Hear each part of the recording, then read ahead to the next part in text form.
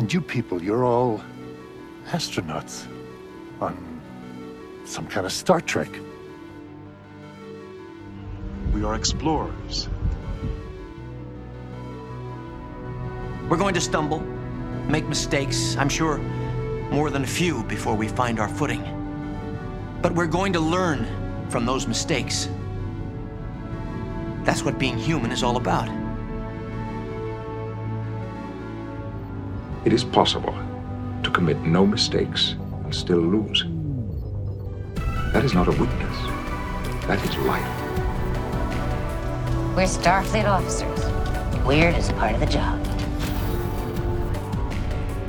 Space, the final frontier. Make it so. Do it. Hit it. Let's fly. I'm Aiden. I'm Lindsay. This is the Big Spot. And we're back to discuss episode 6 of season 3 of Star Trek Picard. Yes. The Bounty. The Bounty. Yes. Were people talking about it being called just Bounty? Yeah, I think. Like, at did least, they release the wrong? No, I think they released it, but everyone's like, oh, Bounty. It's just Bounty. Like, they didn't realize and then it was only. They thought it was going to be about that chocolate bar with the coconut. Yeah, or, Jack Crusher as like the hunted bounty kind of thing is what I think a lot of people. My joke better. You didn't. Yeah, because yours was a joke, so it was good. But yeah, none of us saw it. Very few of us. I think someone midweek on Reddit actually did post a thing saying, I wonder if it's the HMS Bounty, yeah. And it was, of course, ultimately. So, spoilers if you haven't seen the episode. Why are you listening to our podcast if you haven't that's a very good question. Now, Lindsay, speaking of spoilers, though, it is your turn to do. This is the hardest. There was a lot happening. So much happened. It was a busy No, time. don't give me 45 seconds. Just stick to 30 seconds. You I sure? know you were going to. Okay. But I think I can do it. I think I kind of half rehearsed it. Like last night when I couldn't sleep, I was like going through my head, what actually happened? Could I do this in 30 seconds? The answer is yes, because I know you. I have faith in you. You are have awesome. Faith of the heart. So much heart faith is what I have for you. Lindsay, 30 seconds is on the clock. Whenever you're ready. All right, Aiden, I think I'm ready. 30 seconds, beginning in 3, 2, 1, now. So Jack has Aromatic syndrome. Picard feels guilty. They bond over incurable illness, except not Picard so much because he's positronic, whatever. Worf joins the team. He and Riker and Raffi break into Daystrom Station. They get stuck there. Picard flees to the museum, meets Geordi, who won't help them. Nostalgia ensues. Jack and Co. steal the Bounty's cloaking device. They go back to Daystrom Station. They rescue Raffi, Worf, but Riker gets captured by Vadic, and then they gain a Data, sort of, who reveals that Picard's real body is what was stolen from Daystrom. And, wow, I did it all in 30 seconds? No. What did I miss? Deanna. Oh, right. Pathetic, Okay, I forgot that. Lindsay. I did the rest of it. You did all of the rest of it. That was amazing. I mean, think... you did type out some notes beforehand, so because otherwise I wasn't going to forget things. I even still forgot things. So, you know what? It is a lot happened in this episode. Yes. It was a busy episode, but it also had some time for some quiet moments. And I thought that was part of the charm of this episode. There's a nice balance. I think that there, I guess it must be hard when you're writing all of these episodes that are taking place on the same ship, like balancing action with calm, I guess, right? Yeah. But they've had a lot of action lately, so this was just like last week's episode. A little more nice moments of introspection, I think. Yeah, some character moments. It was but an interesting. We'll get to it. Interesting stuff about the introspection, especially where it comes to Picard. So something I want to talk about. Yeah, and I think I think I mentioned this right after we watched the episode. I'm like, I really like this director because I thought he does I forget his name now, of course. We'll insert it here. Dan Liu. So that guy, he does a really good balance of these fast-paced kind of action scenes and the slower character moments, and even the ones that are kind of somewhere in the middle. Like there was a lot of like when Jack and Picard, Jean-Luc, are talking for the first time in the holodeck, and Jack's kind of pounding whiskey, and he's really upset. It's not a slow, mournful thing yet. It kind of grows into that, and he kind of lets that breathe when he's talking to Seven instead. That's when his kind of more the sadness, wistful I guess, side, kind of comes out, right? And then there's a gunfight with Moriarty which is like out of crazy. nowhere. That's yeah, which is just cool. And there is them heisting the cloaking device and it's falling apart, and then the ships are getting caught and all these things. Those are the fast-paced action scenes. And then there's the Geordie Jean-Luc discussion about parenting and everything. Seven and Jack with the nostalgia on the Fleet Museum and everything, right? Yeah, he directed the last week's episode too, right? Yes, yeah. So they've been doing it in twos, and he did a great job last week too. Like he has that really soft touch of being able to do the quiet scenes, but also deliver when it comes to the action. So So a few notable elements of this episode that we should touch on right off the bat. Yeah. As predicted. Yeah. Lore was the AI system. Sort of. So was Moriarty, sort of. Yeah. Sort of none of them.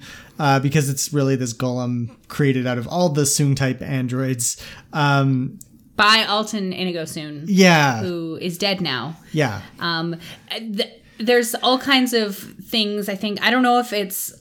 I'm not sure if I'm calling this a thing I'm mad about or a thing I don't really care about, so I can go on the positives. But I have some issues about this golem being, like, all of the Soong-type android AIs being smushed into one. Yeah, but either it lets Brent Spiner do his thing. Yeah. That we love to talk about, how he just you let him do his thing, and he's going to do it this season. You can tell. So that part I'm fine with. Yeah. For me, the kind of annoying bit of this is like, why was this thing with 5 different personalities allowed to run one of the most top secret stations, especially when we know how flawed how AI, often data gets compromised. Like, it doesn't seem very secure, although I suppose if the purpose is for security, you can always just alter it. And clearly this body that all of these personalities are inhabiting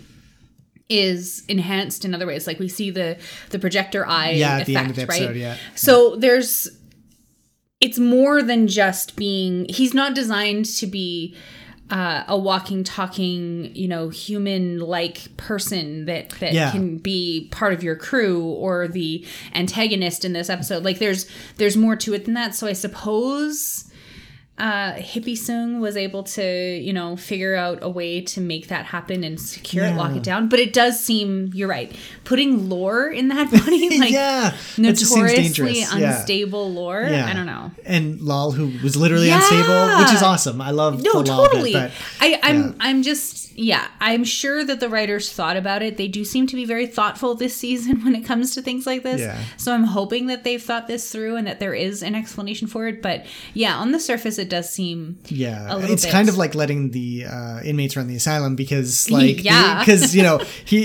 is really that much different from Peanut Hamper. Not really. I mean, like, they're both a little megalomaniacal. Megalomaniacal. Yes. Wow, you say big words good. These kind of computer systems, right? Like, Lore is kind of the archetype in the modern Trek era. Just letting them be the security guards is kind of hilarious. I was wondering about this too, because Moriarty is the face of this security system that Worf and Raffi and Riker see when they get on board, along with the Crow. Apparently. I'm like, is that what everybody would encounter as the security system, or is it tailored to the person? Because it does seem like before there's any mention whatsoever of from this security system, aside from greeting them when they get on board. The AI recognizes Riker and then like tailors things to match something that Riker would understand, which is clever. And I've seen discussions about how clever this is, because obviously changeling Riker probably wouldn't recognize Pop Goes the Weasel. Yeah, exactly. Right. So this is a way like Data or whatever we're going to call him. Yeah, we'll call him Data. We'll call him Data. Metadata. Is metadata. Yeah. Metadata. Oh my God, I love it. Okay, metadata has already had his he's had something stolen from him by changelings. Yeah. So he's on high alert. Yeah. And he's tailoring this to something that he knows Riker would only know. Now, I agree, and I like that. I like that interpretation. The one thing that bothers me is, like, we have no idea what this little chip was supposed to do. Yeah. Like, it really doesn't I don't think it matters much sense. Yeah, it was just one of those. It's another hand wavy. That whole plot now was all to get to that ship, and then you inserted it, Worf inserted it, and all is good. And it was that's still going to bother me just because I'm annoying like that. But that whole plot is just so silly to wind up at. They just need a little MacGuffin to get. And especially when, the AI, it worked the first time. Yeah. Well, why did it work the second time? Exactly. And is it because it was Riker who was recognized from the I don't know. I have questions. But, yes. Let me just get into it then, because the other thing that I also question about this whole thing is that bringing Data back. I get it. You want to have the whole crew, it's the families back together, right? The whole gang. But he died. Yeah. And a lot of people were kind of upset about this. And even Picard is we watched him die. I've seen him die twice. Now we've how fair is that for Soong? It does call into question the whole idea of Data's autonomy. Yeah. Or the autonomy of artificial intelligences within. If they can just be copied and put into a new body and stuff. Yeah. But on the flip side of that, this isn't the same Data that died at the end of season 1. Yeah. This is a Data that's a copy of Data in B4 in Nemesis. So before all the stuff happened with the Thalaron generator and everything like that at the end of Nemesis, this is that Data. Yeah. So, and it's not the same thing. I saw some people commenting online as well that the Data that we saw in season 1 had been part of his one positronic cell was recreated in Sherlock Holmes' study type thing, and was living there for 30 years, without any interaction or anything. Of course you'd want to die at the end of that. Yeah, no shit. But this Data is and lore new. And lull and all that. It is something new. It's something different. So maybe they can get away with it. But it does bother me a little bit that the whole thing that we saw Picard and Data and Riker even fight for in Measure of a Man seems to be undercut here by Soong himself. Well, the the latest Soong. Well, whatever. Yeah. It's Soong's son. So I don't know. It does kind of bother me, but I guess we'll see. I'm not complaining because you get to bring the crew back together, and that's what this episode was about. Well, it really was. Yeah, you got the gang back together. This is the core crew, except for Riker now and Troy off on their little side quest. Hopefully, they get reunited quickly. But this is literally everybody from the main crew now together in one place, except for Crusher, I guess, Wesley. But you have Jack, so whatever. A young Crusher, exactly. Yeah, you're happy.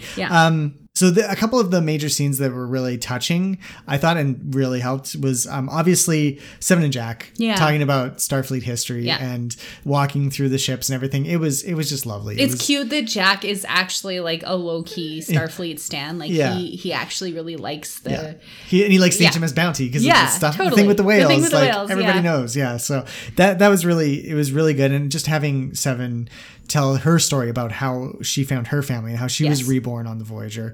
The Voyager? Yes. That's one of those names. It's weird, yeah. It's weird, right? The Defiant, the Enterprise. The Voyager? Voyager. It's just Voyager. It's weird. Just Voyager. Anyways.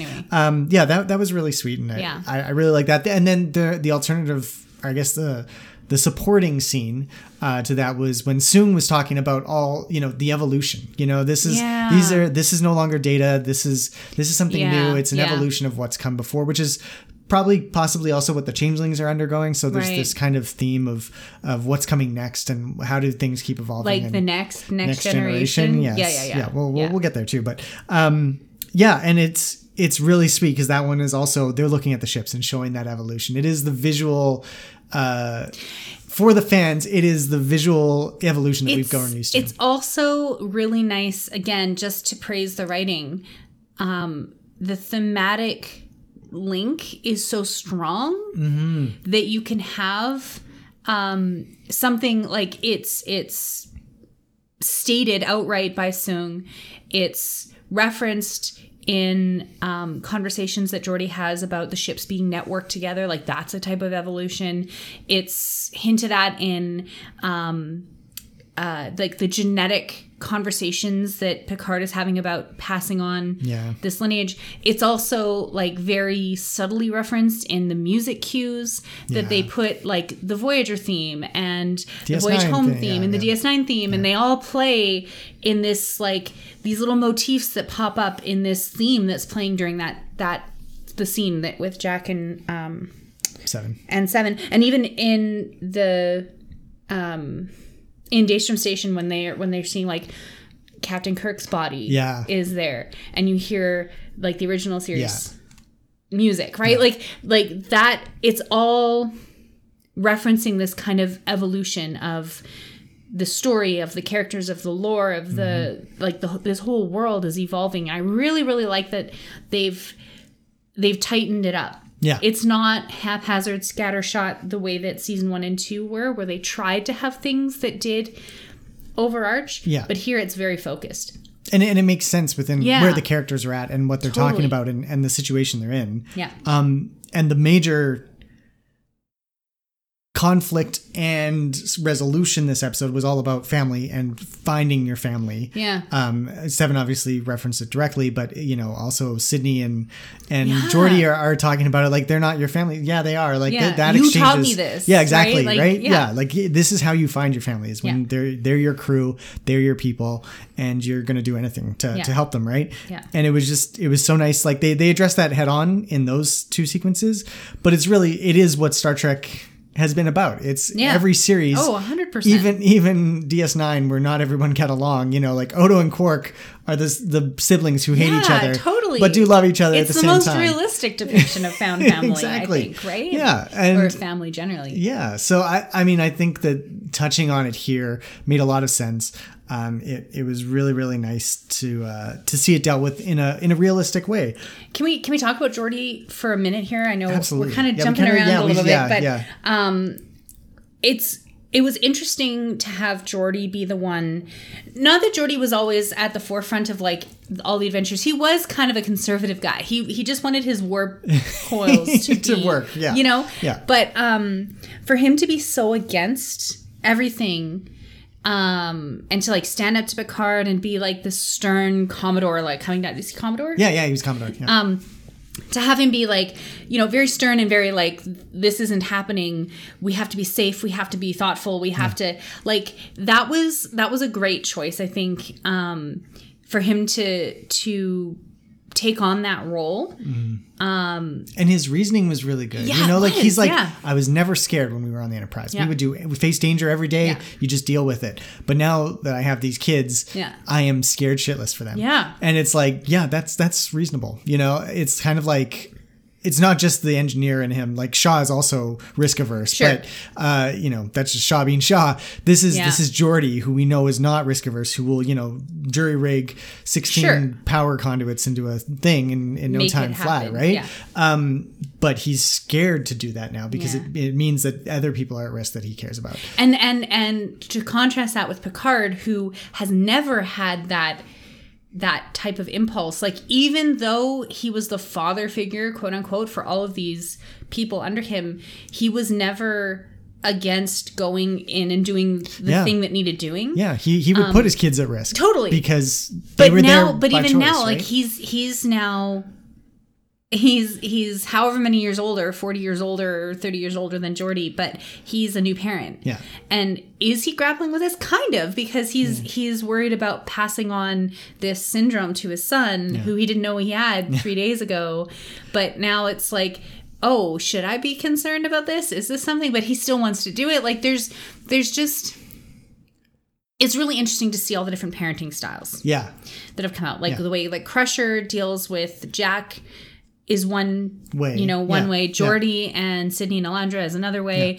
Yeah. Picard is kind of this Worf third way. And Alexander, non-existent. A fourth way, I guess. Riker talking about the fear that he has of death because of what happened to Thaddeus. Like all of this stuff is, it's really potent. Like it's again a really great thematic through line. Yeah. For all of these characters. I still do find it a little odd that Riker was so scared earlier in the season. I feel like that was a little weaker and it didn't tie as well into what that was a case Picard where it was like the characters did what the plot needed them to do, as opposed to the other way around. It just was not, again, I mentioned this a lot last episode, but it was just not built in very well. Whereas here it feels nice because we were just spotting Geordi, and we know that Sydney has kind of a testy relationship with him, and she, we get the exploration of that a little bit here too, which was nice. So it was good to have this, intersections of different types of families coming together into this episode. Yeah.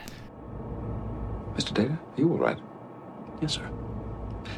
I am attempting to fill a silent moment with non-relevant conversation. Another great Geordi scene when Shaw meets him. Oh my God, that was my favorite scene of this whole episode.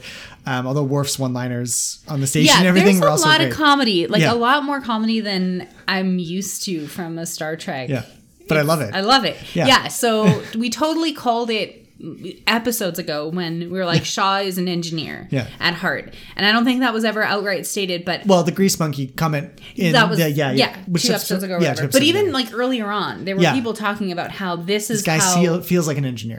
And so of course once you meet the engineer, right, it's like and Geordi's response is great too. He's like, if we weren't about to die, I would totally geek out over this marvel of engineering that you're captaining, right?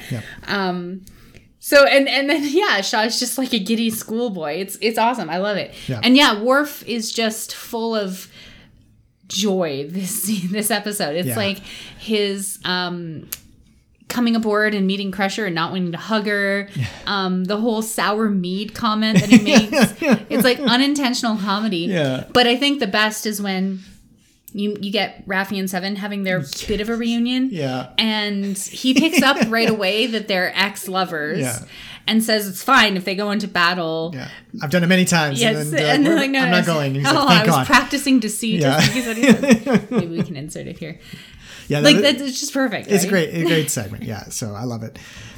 I have gone into battle with lovers countless times. It can be therapeutic. I'm not going. That is a relief. I was practicing deceit. This episode also had a little bit of romance, which is something new for this series, really, because I wouldn't it was always call it romance, but it's like, they're hinting. They're hinting at a little. The young guys are looking at each other with the lovey eyes. So, Jack and Sydney was good. And it was also dealt with funnily, like Geordi telling him to back off. Stay away from my daughter. Like typical dad, right? And then even like the Raffi and Seven, like love interest there, you can tell that there's still some sort of attraction, right? And is it really that, like, we still don't really know what happened with Raffi? Like, is she actually on the outs? Obviously they broke up or something like that, but is she, as Seven said, no, I'm never going to deal with you again. Was it kind of amicable? Like, what was the situation there? It's not clear. It might go somewhere. It might not. That might be the only reference to it we get. I'm fine with any of those situations, but it was nice to add that little touch here. And it's, again, this is an episode with so much going on, all these themes, all these action sequences and everything going on. To get this too was it's not just about found families and real families. It's about ex-lovers and maybe future lovers and good breakups and hidden relationships and all kinds of things that go on in real life, I guess, right? It's kind of cute. I liked it. I'm a doctor, not a bricklayer. So let's look at the big picture though, Lindsay. We can all agree on one thing, right? Jack's diagnosis of Irumodic syndrome is not the actual cause. I don't think so. That's such a red herring. It feels... I would be really disappointed if they just explain that away as being Irumodic syndrome. Like, Picard had Irumodic syndrome and it didn't turn him into a super killer, like sleeper agent type. No, he had headaches and he had visions and stuff, but it was not... And even that was partly explained away in All Good Things by, like, Q's interference, too. So, I mean... There's something else going on here. I think the Irumodic syndrome is important, but I don't think it's the explanation. I do think that there's either Changeling or Borg or something. There's some that's other happening. There's a lot of Changeling theories out there on the internet. I'm still in the Borg camp just because that one spoiler that maybe it was just a mistake and it wasn't actually the Borg Queen's voice. I'd be fine with that too. I think it would make more sense for it to be a Borg thing with him than a Changeling thing. I think that would just be too convenient. Especially because now we know what they were stealing, which was Picard's body, and that just opened up. I love that that's how the episode ended. Like with especially the way they did it with Data. Yeah, you think he's just sketching, like completely glitching bitching and actually he's stating the exactly answer to what your you question. asked. Yeah. So like, why do they need that? Why do they need his body? Why do they need Jack? What's so important about Picard DNA that the changelings need it? Who are these changelings even? Like there's just still so many unanswered questions. We've only got 4 episodes left. Yeah. But it feels like this is really building up to all these things are tying together now, and it's really working for me. I don't know about you. I quite like this. I feel like there's a lot of questions that I hope we get satisfying answers to. I'm a little bit worried we only have 4 episodes left, but I know that's a lot of time, and it's not like they're stuck to a network schedule where it's like 45 minutes per episode. Yeah, they can stretch to an hour. They could if they had to. So I mean, I'm hopeful that it'll be nicely done, but I think because there's still Frontier Day coming up, and Vadic is involved, but she doesn't seem to be necessarily gung-ho with this head changeling that she cut off her hand to talk to. Yeah. It seems like there's dissent in the ranks, and she's killing her own changelings. Yeah. That was also a little strange. Yeah, she's such an interesting character. She's not all powerful because she's got a handler of her own who's telling her what to do, but she still wields so much power. I want to know what the societal structure of this changeling things are doing. Like what is going on here? Yeah, I love it. And then the Frontier Day stuff. What is, we know why they would choose that. I think they're planning something that's going to impact the entire Federation. Yeah. But what could it be? Well, and we know now the ships are all interconnected too. Like when we were watching the ups and downs on Trek Culture, Sean Ferrick was saying like, "Oh, have you not watched Battlestar Galactica?" That's how I have not yet watched Battlestar Galactica, but I was reading the intro, and apparently that's how the series starts: is all their military ships get taken over by a virus or something like that, right? And their whole defense system is just destroyed. Really bad idea. Yeah, like just do not do that. So is that Are they dropping spoilers that way, or is it? I have my own theories. Yeah. We'll get to it when we do our ridiculous predictions later on in the episode. But I think there's a lot going on, a lot of questions left to answer. But it's exciting to not necessarily know and to still be guessing. We talked about this last week, how exciting it is to be theorizing about Star Trek, which hasn't always been the type of show that engenders theorizing like this. So it's fun. I think it's just fun. Yeah. You know what else is fun, Lindsay? This week's episode sponsor. Yes. World of Warships, the galaxy's largest online strategy game. Join the more than 10 billion active monthly users and face off against the Alpha Quadrant's biggest enemies in real time. Your goal? Keep the Federation's borders secure from threats from the Borg, the Dominion, the Kazon, Tribbles, Changelings, sometimes even Starfleet's own Admiralty. You get to command your fleet, doing everything from staging epic takeovers during sketchy border disputes to amassing an attack force to defend Earth, because it's always Earth, let's be real, from invasion in the past, present, or future. No grandfather paradoxes to worry about here. Best of all, you now get to captain your choice of starship from amongst the legendary collection in the Fleet Museum. Get cozy in the retro-themed bridge of Kirk's Enterprise. Rock out to Klingon opera a la Worf on the Defiant. Outrun every Borg vessel somehow aboard Voyager. Curious about what's in Hangar Bay 12? That's an unlockable secret only the best and bravest can... Alright, fine, it's the Enterprise D, because of course it's going to be! Don't come for me, this isn't a spoiler, okay? Don't delay, download today. That was amazing, Lindsay. Thank you. Very well done. I have never actually played World of Warships. Or World of Warcraft. I've played World of Warcraft. I have, actually. I haven't. Okay, well, that's fair. I'm just making it up. That's okay. Yeah, no, it's good, though. I really appreciate it, so thank you. Excellent. What do you think is in Hangar Bay 12? I have no idea. I do think it's the Enterprise D. I love this theory that I've seen floating around that Geordi has rebuilt the saucer section and is putting it on like a star drive section that will be up to the current standards, but it'll look like the like the original. Because how cool would it be to see the entire crew on the bridge of the D again? Yeah, that would be awesome. That would be like I would piss my pants. It was enough to have Data wake up and say Geordi as his first word. I was like, oh my God, I'm gonna lose it, right? But I mean, we'll get to it. We're going to talk about fan service, I Yeah. think, in a bit. Yeah. And this might be a good segue to get Actually, some yeah. of our dislikes, I think. Yeah, So- let's go into our negatives. Yeah. And yeah, the first one that came to mind for me was as sweet and awesome and thematically nice as the 7 Jack scene was. It was pretty gratuitous fan service. They literally just stare at the ship and say, "Oh, remember that one? Oh, it's so cool." And except for who the hell cares about the New Jersey 1975, Mr. Terry Metalis? That he just slipped in a little Easter egg of his own there. And it, again, I feel like this one worked still. Yeah. This bout of fan service, but only because so much other fan service has been so poorly done. Like, even this season with Odo's little bucket. Like, they don't need the bucket. You don't need to see Odo's bucket. Like, that just made no sense. Here, they're at a place where we've established that Geordi is the Fleet Museum guy, and he makes a lot of sense to do that role because he knows everything. And although he was a little mean to Scotty when he came back, True. in Relics, but whatever. He ended that really well. So, it kind of works in this context because it's done so much better than all the other fan service, but it's still very in your face about like, oh, let's go down memory lane and find the attack tribble from the animated series and James Kirk's body and all these other Archer's body, maybe like that stuff's cool. But it doesn't serve any purpose. It's just there for the fans. All right. And it was a little grating for me, but again, much better than previous versions. I think what makes me more upset is the fact that Moriarty, it seems like a one and done appearance. And like everything that we saw in the trailers of Moriarty is basically seen now. So, I mean, I was so excited. I remember when that trailer dropped and like looking at you and being like, did we just see Moriarty? Like that was crazy. It was so unexpected.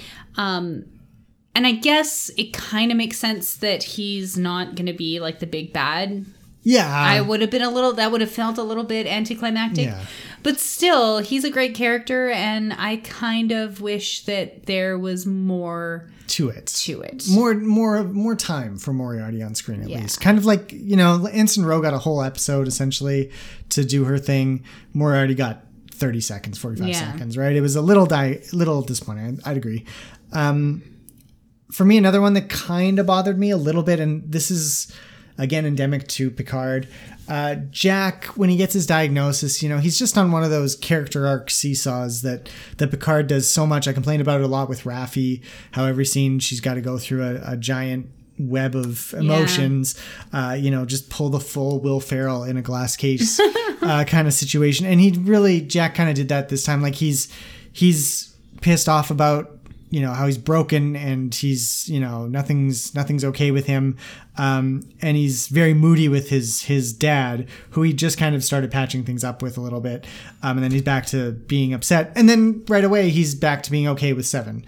And he's literally quoting Jean-Luc by saying, well, we all need connection, which is what Jean-Luc told him in the holodeck when all those other crew members were looking for each other, right? Like, and now he's quoting his dad. So like, which one is it? Are you pissed at your dad? Are you not? Like, is it? And it's just a little too quick for me. I can get that he would go through some sort of reaction to finding out he has this disease that he got from a father he didn't know he had until relatively recently. Yeah. But it's just like, does it have to be that quick? Does it have to be your face about things? You've never been diagnosed with a terminal illness. So, I mean, there might be something to it that would cause you to whiplash, seesaw, back and forth. Sure. Yeah. With your reaction. But again, it's only because of previous stuff. This is where it's literally just my prejudice against this show. Do you know what my prejudice is? What? I'm a little annoyed with the fact that we keep seeing this holodeck bar.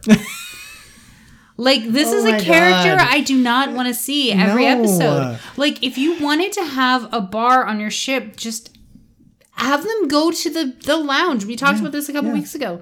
Like, there's a 10 forward on this ship, or like the equivalent of that, isn't there? There's a crew lounge, or does everybody just hang out in the holodeck? Like, since it has its own independent, ultimate, and never-ending power supply, why wouldn't you just hang out there? It does feel very much like when Voyager was really bad for this. Voyager was the worst. You know, they we're built building a set. Leonardo da Vinci's workshop, season 2 or 3 or whatever. That's where everything's going to be. All the episodes go. Yeah. You know, we built the Irish town. That's where everything is going to be. We built the little pub in France. This is where everything's going to be. Like, you got to get your money's worth, I guess. I don't know. It just seems I'm getting really pissed off with it. Yeah, I was not impressed at all. Especially if you're not going to bring Guinan back. Yeah, I know. Like, you can't have it be 10 forward. Like, Make everything about like a fake Guinan that's just there. Yeah. And why even is that on the Titan? Like, why would that be a program that would be... Did they bring it with them? I don't know. Does Picard just carry it around in his pocket? Probably. That makes sense. Know. Yeah. I don't want to be the nitpicky person, but that does bother me a little bit. Very much. Another thing that bothered me, Lindsay, how does these people... They drop casual information like Geordi saying, oh, all the ships are connected. How would Shaw, a captain of a starship, one of the most important starships in the Starfleet right now, not know this already? Like, they're dropping these beacons all over the place to try and confuse the other ships. Yeah. But here's the thing. The other ships were confused. Yeah. So maybe this is something new that is going to be debuted on Frontier Day. No, because that's how they said they found them, was to say, oh, that's how they found us when they went to Daystrom finally, after they dropped it off. But they didn't. They did. I understand that. But you saw the opening scene was those 3 ships converging on the beacon that they dropped. And it's like, so they're following the beacons. But then they also have this other thing. Why didn't they just use that? Yeah. So I think that there's...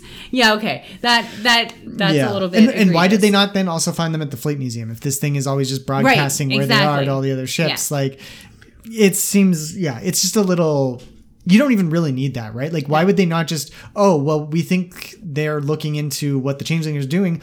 Let's post a bunch of guards at Daystrom Institute, like a bunch of ships to guard it. Yeah. Like that, you can just do that. Yeah. And that's why I think there's some fan theories that are suggesting that maybe Geordi is a changeling. Yes. Because that would, to have this big threat over the last 2 episodes and then to have just like all out trust of Geordi LaForge, somebody you haven't seen. Yeah.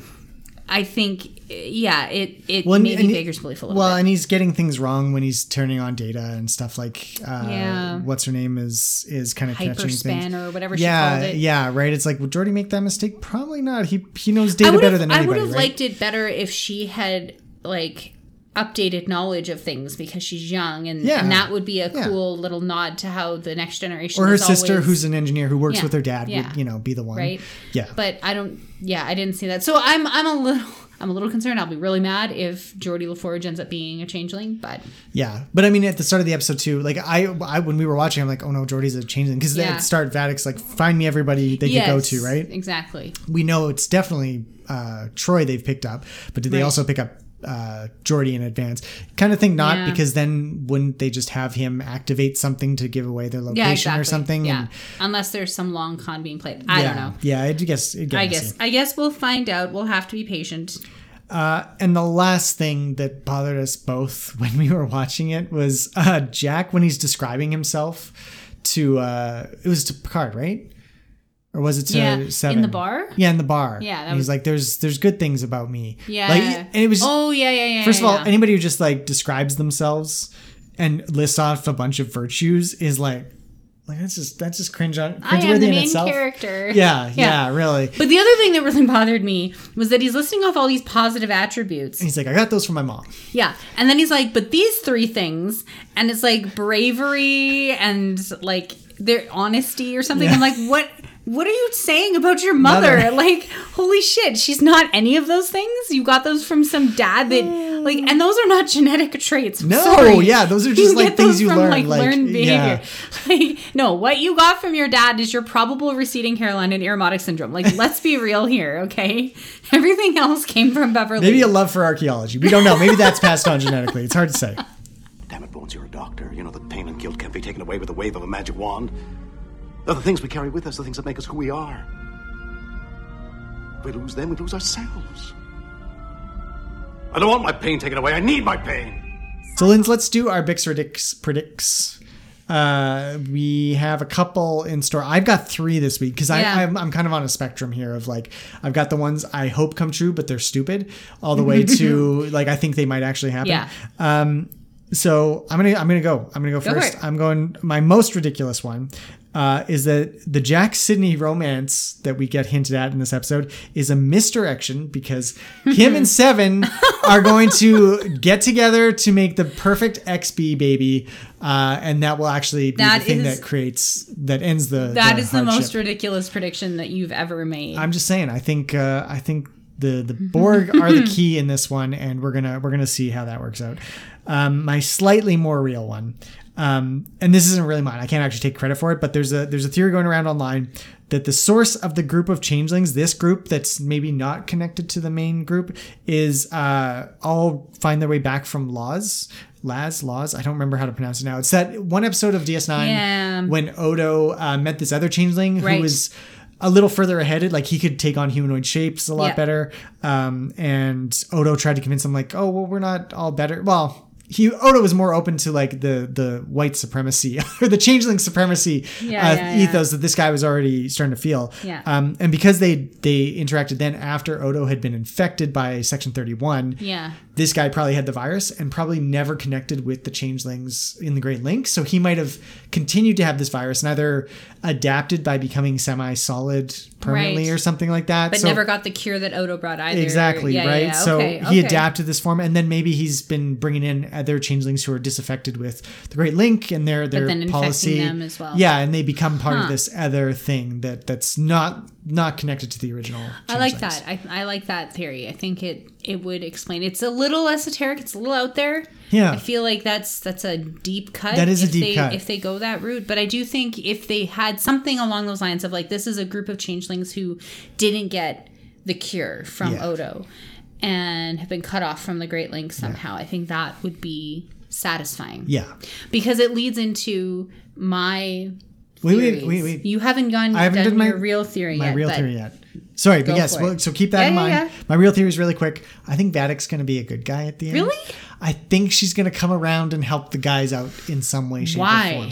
I don't know. They're humanizing her a lot. They're giving her a little bit of hesitation earlier on. So, like, if your bad guy's going to be a bad guy the whole time, you don't need to show him grappling with the choices from the higher up bad guy. It's sidekick syndrome, and it's only there if you want to have the sidekick eventually betray its master. That's generally how it's done. If Riker has a hand to play, she's captured Riker and Troy. Yeah. So if somehow the Rikers pull together and convince her to join their team. I'm just saying it's a possibility. I'm not saying it'll definitely happen, but I feel like that's the most likely one. So sorry, Lindsay, I cut you off. No, it's okay. Your ridiculous predictions. My ridiculous prediction, just because it would be so out of left field, but also not really out of left field, but it would be upsetting, I think, to a lot of people. So it's ridiculous for that to date as a changeling. That metadata, when the new data, that when the changelings broke into Daystrom Station, they installed their own security guard to take over, and so that all of this is now playing into the hands of the changelings entirely. Okay, it's ridiculous because I think for all the reasons I listed, but also so many other pieces are being set up that I don't think it would make sense. But how shitty would that be, right? Yeah. To have this beloved character come back from the dead only to be a pile of goo. Yeah, that's fair. And your real one, though? My real one, so this is where I think your semi-real changeling theory, I really like it because if you remember, the infection that the changelings were afflicted by was planted in them by the Federation. Mm-hmm. So it was like biological warfare, basically. Yeah. And so the theories that I've seen go something along the lines of the changelings want Jack and Picard's real body because they want it for the Irumodic syndrome. Mm-hmm. This is a super rare disease that is incurable, and they want to somehow harvest it or weaponize it so that they can infect as many people as possible on Frontier Day so that they can kill everybody in the Federation to get back at them for what they did to the changelings. So, which, I mean, that does make that tracks, a lot of sense. And I think it would be something that a vindictive group of people like these changelings would consider. Yeah.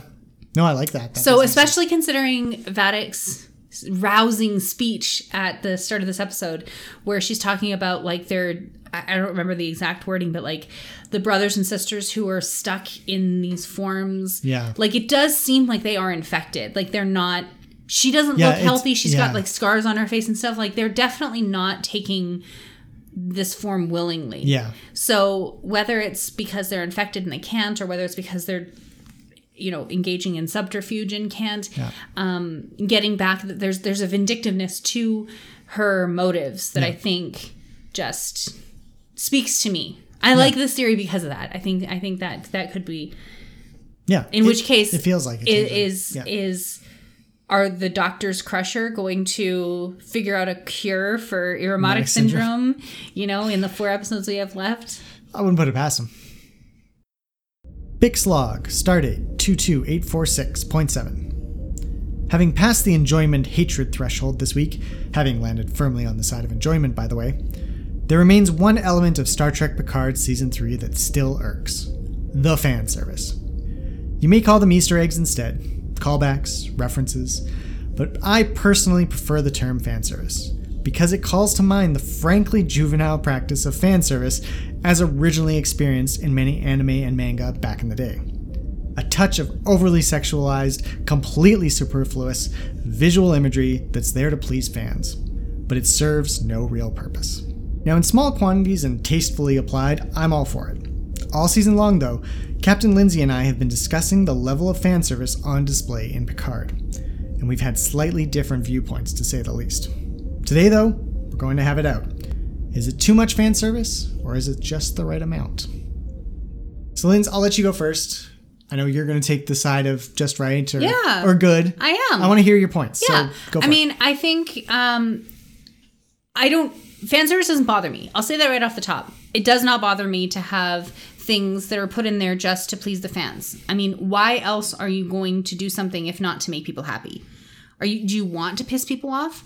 That it doesn't make sense to me. Okay. Like I do think that there's a certain amount of logic to putting things in that are callbacks and references.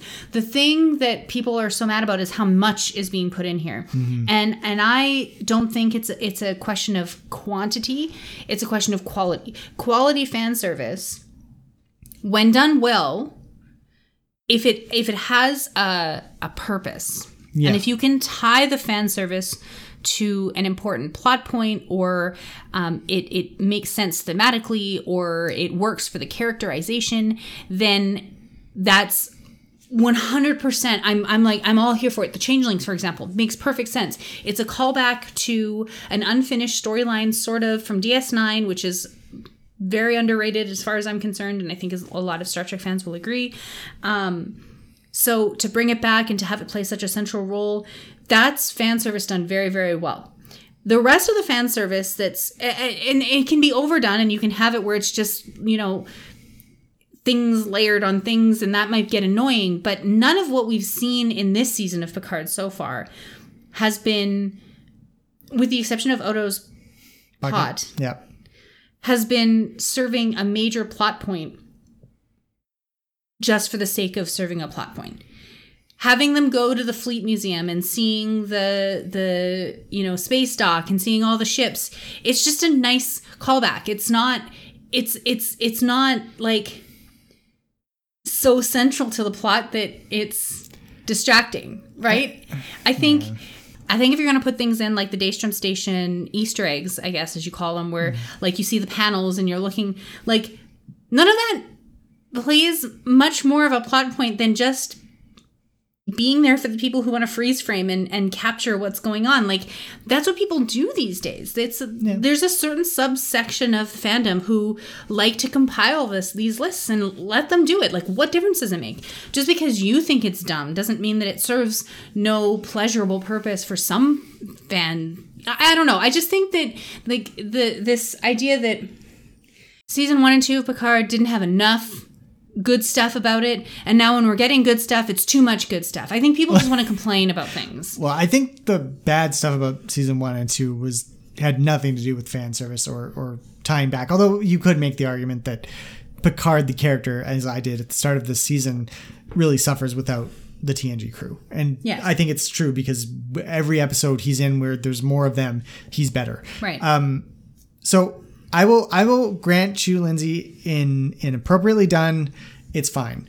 I feel like the problem with quantity of fan service is that it leaves no breathing room for anything new.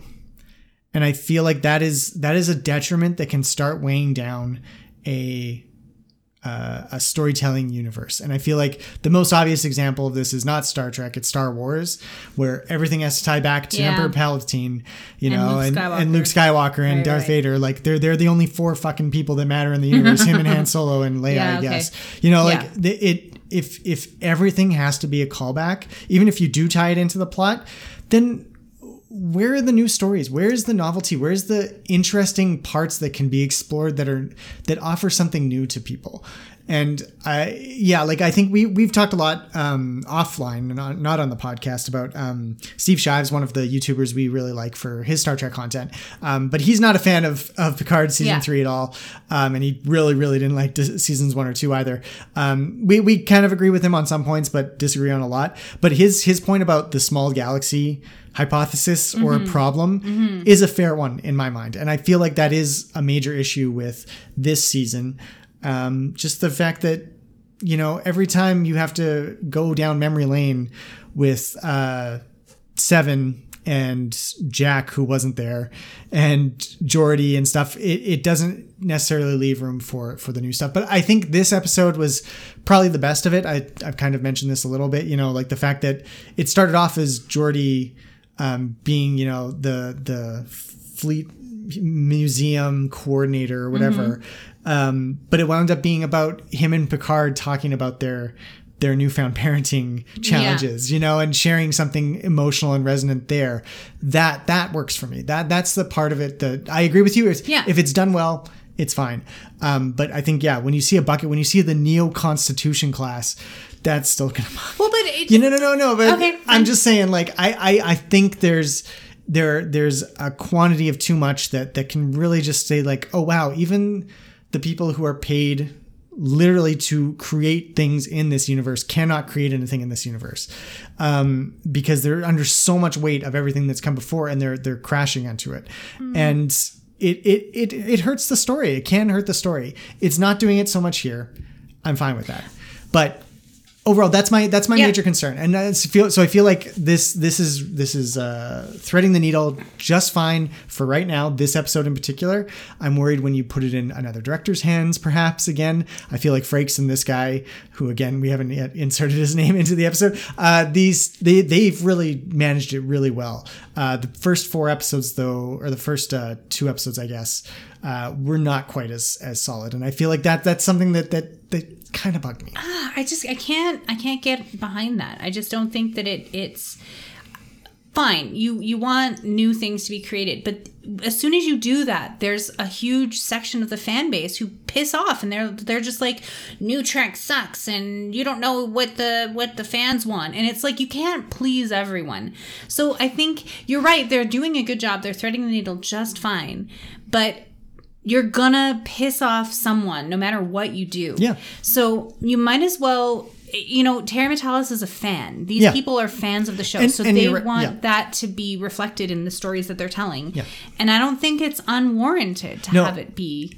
And we talked about this again offline. We were like, well, this is really a sequel to TNG. And so, as a sequel, you should have callbacks and stuff like that. It makes a lot more sense here.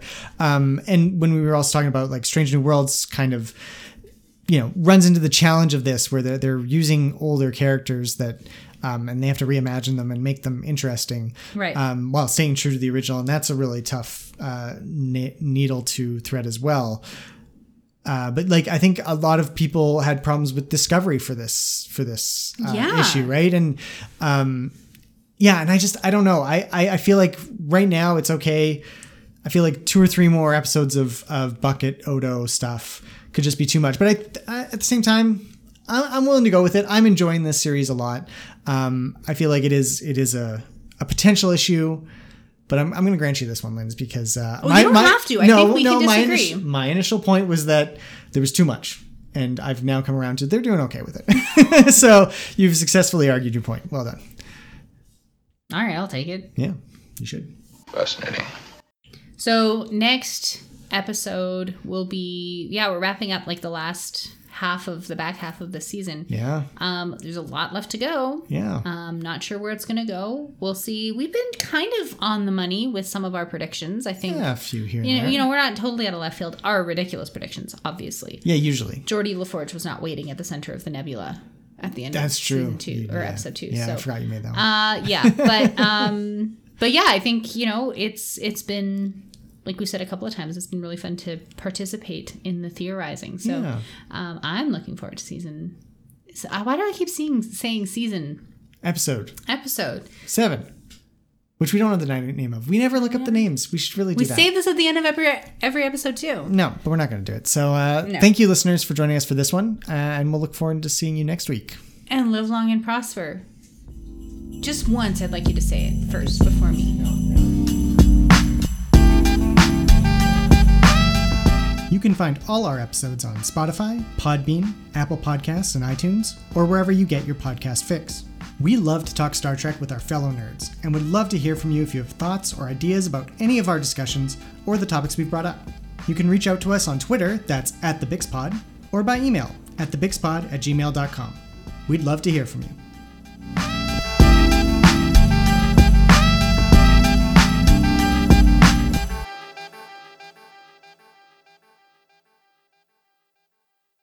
Beam us up, Scotty.